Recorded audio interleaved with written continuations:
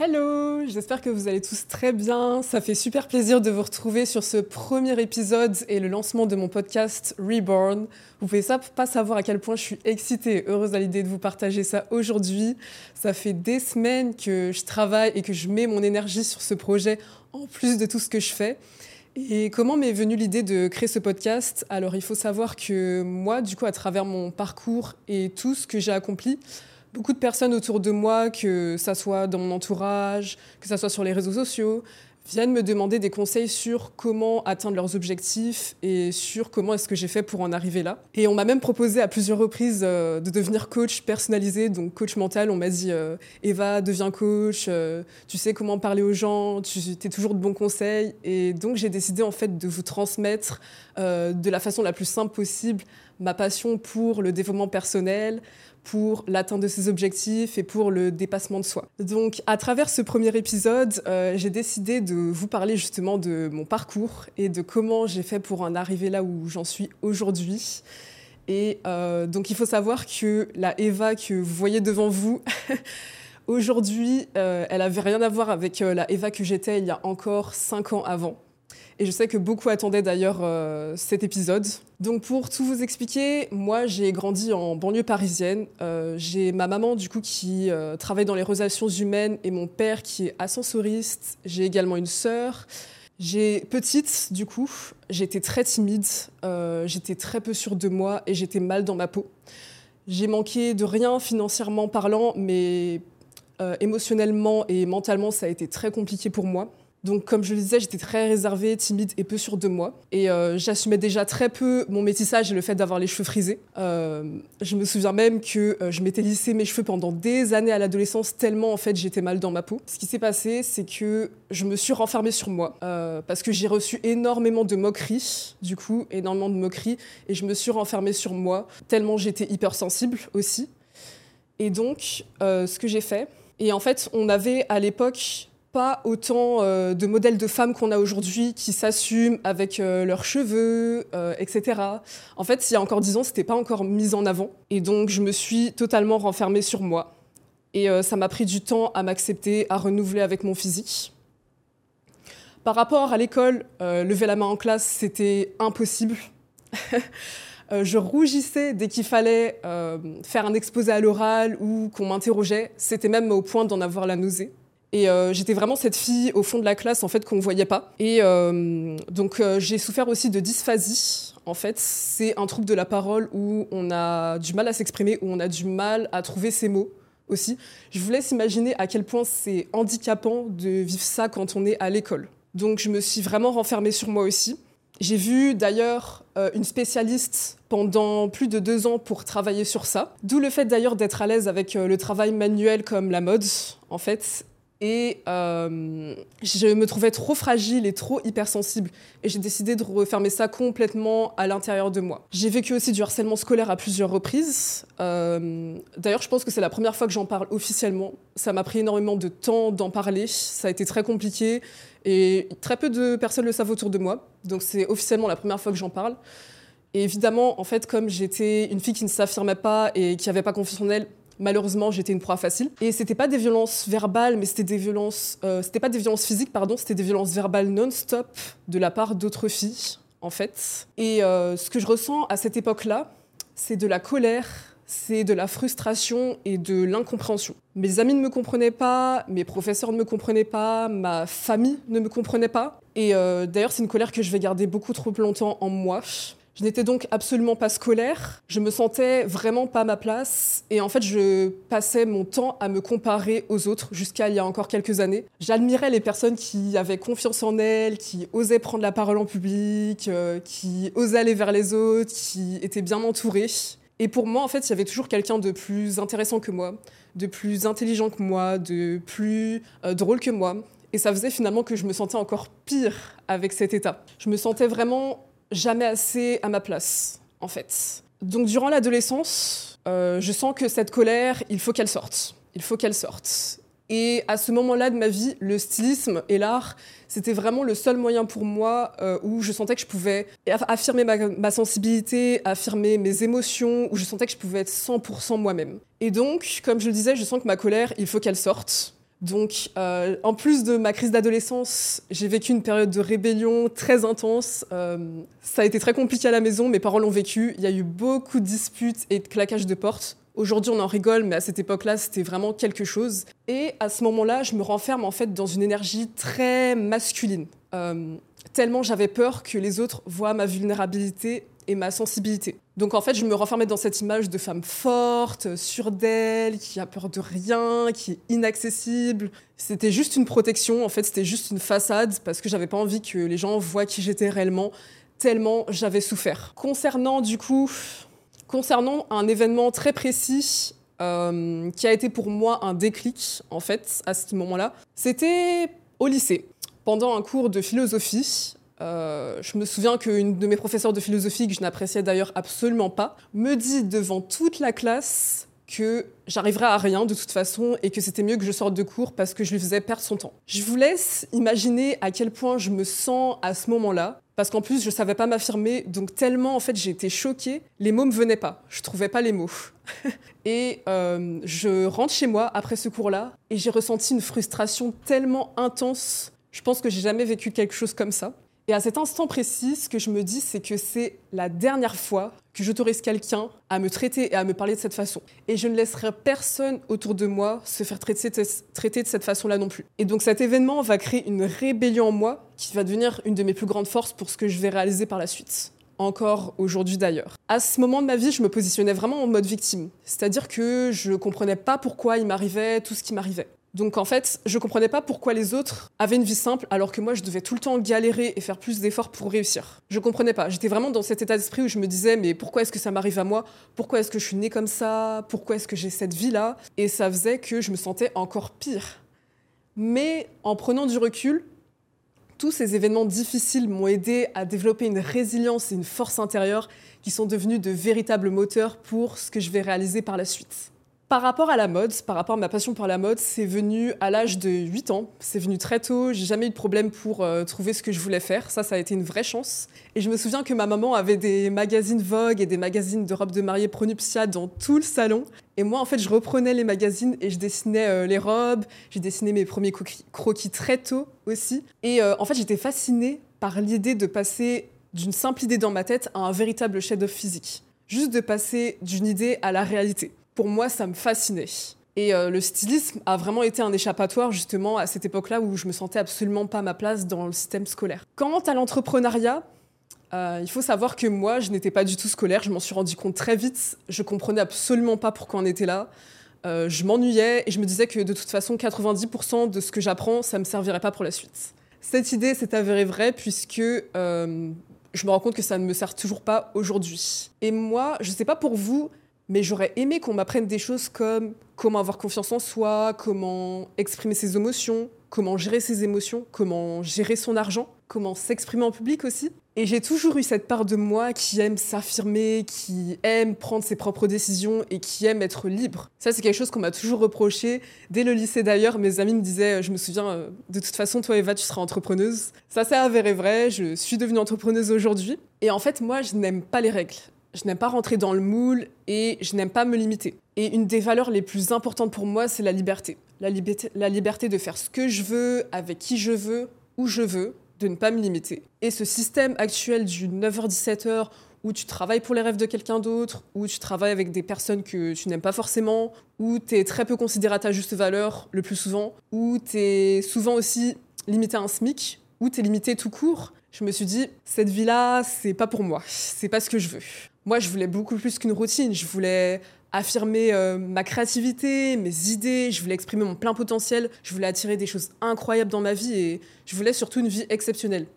Et je me suis toujours promise d'avoir une vie exceptionnelle. Et j'ai travaillé pour ça. J'ai voulu par la suite devenir très vite indépendante et gagner mon propre argent. Donc j'ai commencé à faire des boulots par-ci par-là en parallèle de mes études. Et la vie est extrêmement bien faite. On attire vraiment ce sur quoi on pose notre attention. Puisque à l'âge de 19 ans, je me lance dans l'investissement et le marketing de réseau en parallèle de mes études. Puisqu'en parallèle, je me lance aussi dans la formation S-Mode, du coup, dans l'école S-Mode Paris, qui est en fait une école où on fait un cursus en stylisme, modélisme. Donc pour moi, c'était un rêve qui se réalisait. J'avais toujours voulu faire cette école. Et le marketing de réseau et l'investissement ont été un tournant incroyable dans ma vie.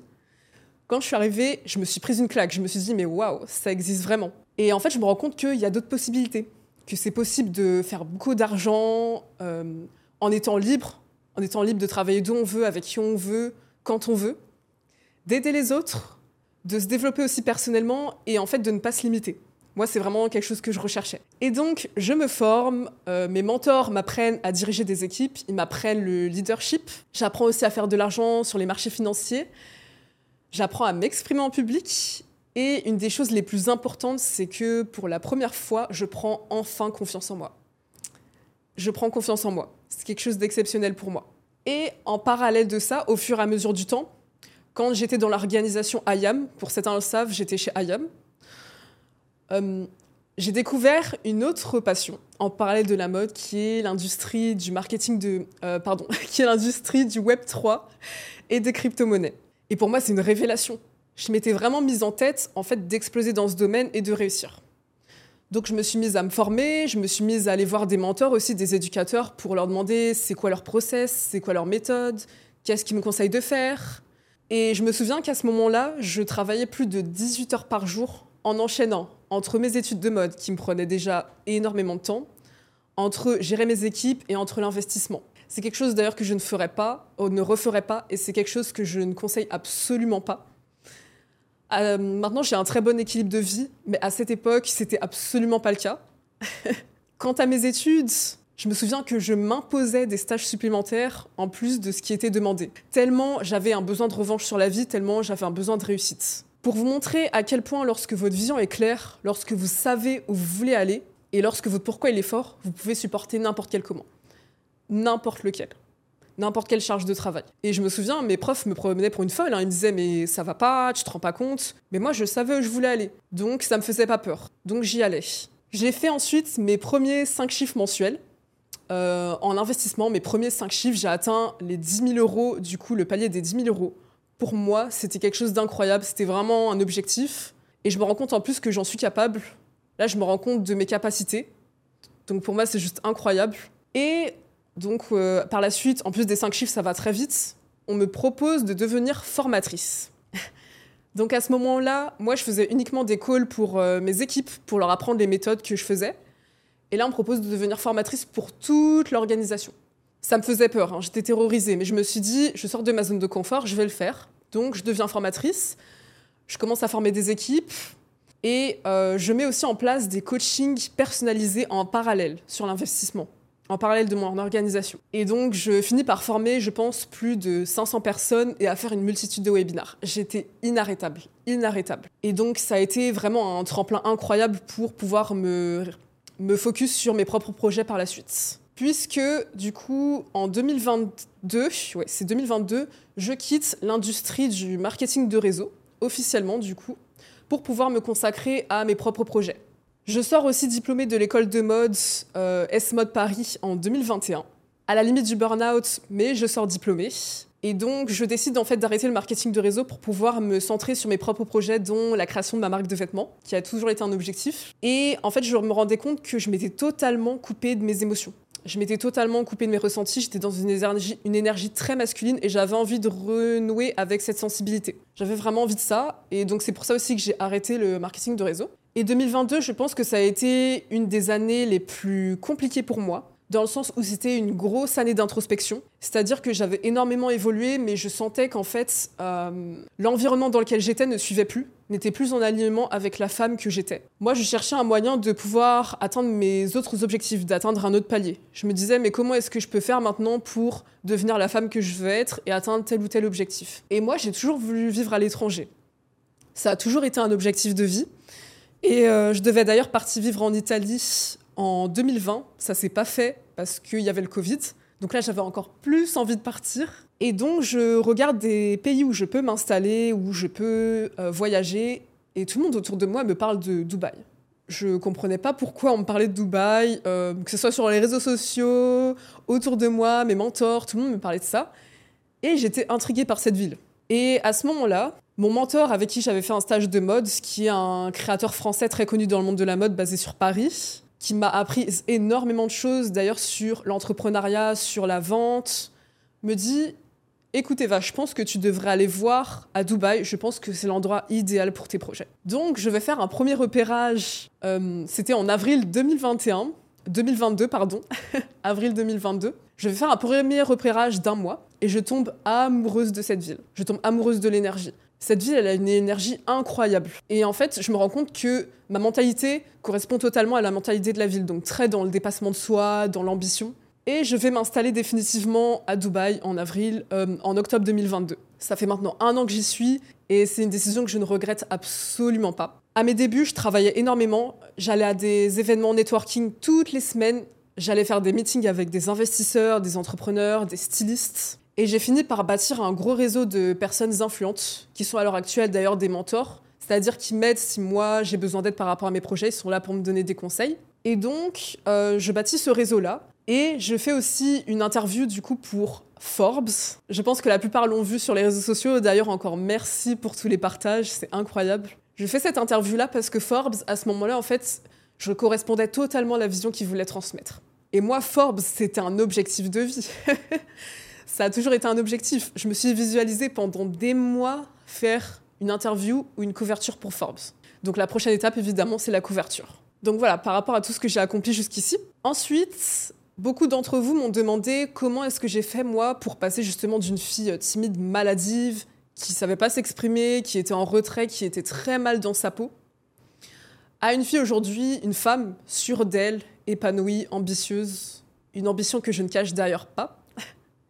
Je vais essayer de vous faire simple, parce que ça va être compliqué pour moi de le faire en quelques minutes, mais je pense que je referai un autre épisode sur ça. Comme je vous l'ai dit, moi je me détestais quand j'étais plus jeune, je me comparais sans arrêt aux autres, j'admirais les personnes qui avaient confiance en elles, qui osaient aller vers les autres, qui prenaient la main en classe, et je me sentais jamais assez. Mais j'ai pris la décision en fait de changer l'image de moi et mon discours interne, qui était très négatif. Je me suis dit, ça peut pas être pire, donc autant tester quelque chose de nouveau. On est aussi dans une société où on nous met en concurrence dès le plus jeune âge. À l'école, par exemple, c'est qui aura la meilleure note, qui sera le ou la plus forte, pas d'entraide, juste de la compétition. Et donc, tu grandis avec cette perception de toi, où tu dois toujours prouver que t'es meilleur que l'autre, et où tu te sens jamais assez. C'est un comportement qui mène d'ailleurs beaucoup au burn-out aujourd'hui, et qui est malsain, je trouve, mentalement. Et donc, j'ai décidé de ne pas correspondre à ce que la société attendait de moi, mais de faire les choses pour moi, et pas pour les autres. Donc, j'ai pris la décision de changer, en fait, mon discours interne, et aussi de ne plus laisser ma timidité et ma peur d'aller vers les autres contrôler ma vie. Et selon moi, on peut atteindre tout, même nos rêves les plus fous.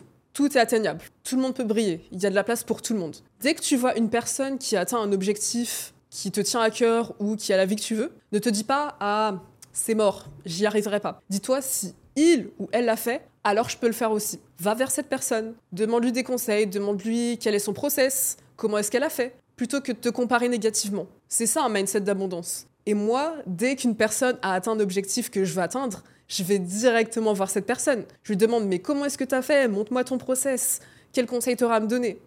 Et c'est ça que j'ai envie de vous faire comprendre. Ensuite, par rapport à ma timidité, tu dois avoir une vision long terme. Quelle est la personne que tu te vois être dans 5 ans ? Ce que j'ai fait, c'est que j'ai noté sur un cahier la femme idéale que je me voyais être. Comment elle se comporte, quelle énergie elle a, quelle pensée elle a. Donc, note-le sur un cahier et mets en place les actions nécessaires pour y arriver. Commence par te fixer de petits objectifs. Moi, ce que j'ai fait, c'est que comme j'avais peur d'aller vers les autres, je m'étais fixé d'aller parler à 3 inconnus par jour. Pour certains, c'est rien du tout. Pour moi, c'était énorme à ce moment-là. Et je suis passée à de plus gros objectifs par la suite quand j'ai commencé l'entrepreneuriat. Je suis passée à... Donc là, je vais faire ma première intervention Zoom par semaine par rapport à l'investissement. Ensuite, je vais faire ma première intervention physique devant un public. Puis je suis passée à 100, puis à 200, puis à 300 personnes, etc. Et en fait, tu prends inconsciemment l'habitude de le faire. Pourquoi ? Parce que tu t'es imaginé vivre ce moment bien avant que ça n'arrive. En fait, il faut agir comme si tu étais déjà cette personne. Tu dois agir comme si tes objectifs étaient déjà là. Ça, c'est un principe que j'applique dans ma vie de tous les jours. Tu dois enseigner à quoi ressemblera la vie de ton futur, l'enseigner à ton corps et ton esprit. Donc, à quoi ressemblera la vie de ton futur bien avant que cela n'arrive. C'est comme ça qu'on atteint ses objectifs. Ensuite, il va falloir mettre en place de nouvelles croyances. Beaucoup ont des croyances limitantes dues à des événements qui les ont marqués étant petits, soit par exemple des profs ou des parents qui les ont humiliés, qui les ont rabaissés, qui leur ont dit qu'ils n'arriveraient à rien, comme c'est arrivé par moi par exemple, et qui du coup maintenant manquent de confiance en eux.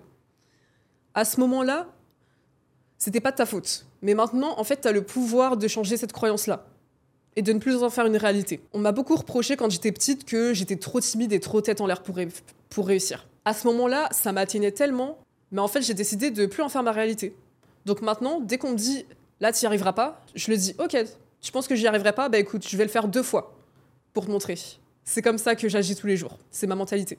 Je vais dire « ok, je vais le faire pendant 2 fois ». Et donc ça m'aide énormément. Beaucoup ont aussi honte de ce qu'ils ont vécu étant petits, par exemple, soit des personnes qui ont été harcelées, qui ont été humiliées, ou des échecs qu'ils ont vécus, alors qu'en fait, c'est une vraie force. Plutôt que de laisser ma colère me ronger de l'intérieur, j'ai décidé d'en faire un moteur, un véritable moteur pour aller atteindre ce que je veux. Ça fait que maintenant, j'ai une résilience à toute épreuve. Donc en fait, utilise cette souffrance pour en faire quelque chose de positif. C'est ça qui va aller impacter d'autres personnes. En fait, ton histoire, elle est unique. Donc utilise ton histoire pour aller inspirer d'autres personnes, pour aider d'autres personnes qui ont aussi vécu ce que toi tu as vécu. C'est ça que j'applique tous les jours. Une des choses que j'ai comprises, c'est aussi que tu ne seras jamais prêt pour faire les choses qui te font peur. Jamais. Donc commence maintenant. Va faire cette première prise de parole en public. Va faire le pas vers cette personne. Va changer de job. Va créer ce business. Commence. Il y a beaucoup de personnes autour de moi qui me disent « oui, mais moi, j'ai pas le temps, mais moi, j'ai pas l'argent, mais si j'échoue, mais qu'est-ce que va penser ma famille ?» Commence maintenant. Commence aujourd'hui, avec les ressources que tu as. Et tu créeras d'autres ressources au fur et à mesure de ton évolution, et en plus, ça te permettra d'éclaircir ta vision. Commence aujourd'hui. Pourquoi attendre demain ? T'es même pas sûr d'être là demain. Personnellement, j'ai jamais attendu l'aide ou la validation de quelqu'un pour créer la vie qui me fait vibrer. Ce que je me dis, c'est qu'à la fin de la journée, de toute façon, c'est moi contre moi, et que personne ne viendra me prendre par la main pour avancer. Donc il faut te faire confiance à ton intuition, et surtout aller au bout de tes idées.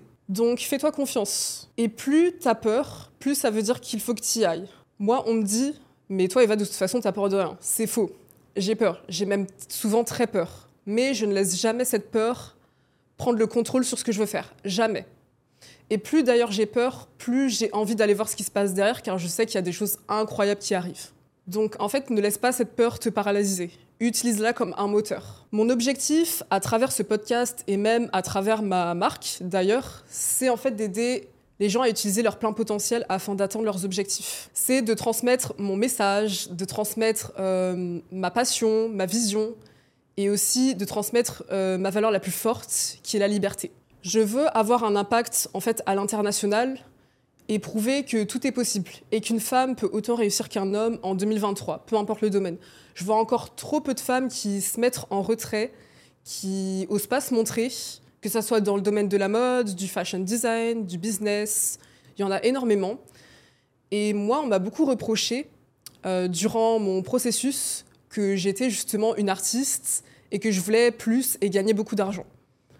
On me dit encore souvent aujourd'hui « oui, mais toi, Eva, de toute façon, en tant que fashion designer, tu peux pas vouloir être investisseuse, être entrepreneuse. Ça va pas avec l'image que tu reflètes. » Je pense que cette croyance, elle doit changer, et c'est une croyance d'ailleurs qui empêche énormément d'artistes à accéder à ce qu'ils veulent et aussi à avoir le succès qu'ils méritent. Donc j'ai vraiment envie de changer les choses par rapport à ça. On veut tous, d'une manière ou d'une autre, avoir un impact positif sur le monde. Tu es là pour laisser une trace. Je suis là pour laisser une trace, pas pour être spectatrice de ma vie. Et si demain, tout devait s'arrêter et que je devais me retrouver sur un lit d'hôpital, j'aurais aucun regret car j'aurais vécu à 100%. Donc en fait, il faut oser aller là où tu ne vas pas habituellement. Et selon moi, c'est juste une question d'équilibre. Pourquoi se limiter à un choix quand tu peux avoir les deux ? Donc en fait, si tu veux réussir, arrête de penser selon l'un ou l'autre, pense selon les deux. Et dès que tu fais des choses en fait qui ont du sens pour toi, peu importe que tu aies peur ou non, peu importe l'argent que tu as, peu importe que tu sois prêt ou non, bah d'un coup t'as plus peur. Et t'y vas. Et tu vas te lancer. Donc en fait, ose faire ce pas. Dis-toi, je sais pas où je mets les pieds, mais j'y vais. Et moi, j'ai longtemps attendu que les choses changent autour de moi, jusqu'au jour où j'ai compris que c'est moi qui devais changer. Changer ma perception du monde, changer mon discours interne, changer mes pensées, changer mes croyances. Et depuis, je fonce et j'attends plus rien de personne. Je fonce vers ce que je veux. Peu importe le nombre de noms que je vais prendre, peu importe le nombre d'échecs, peu importe le nombre de critiques, j'y vais. Car je sais en fait où je veux aller et je sais pourquoi je fais les choses. Et vous n'avez pas besoin d'être quelqu'un de spécial, contrairement à ce qu'on vous fait penser, pour faire des choses incroyables. Ça, c'est quelque chose qu'on nous dit beaucoup étant petit, qu'il faut avoir un don inné, qu'il faut être plus fort, qu'il faut être plus intelligent. C'est faux.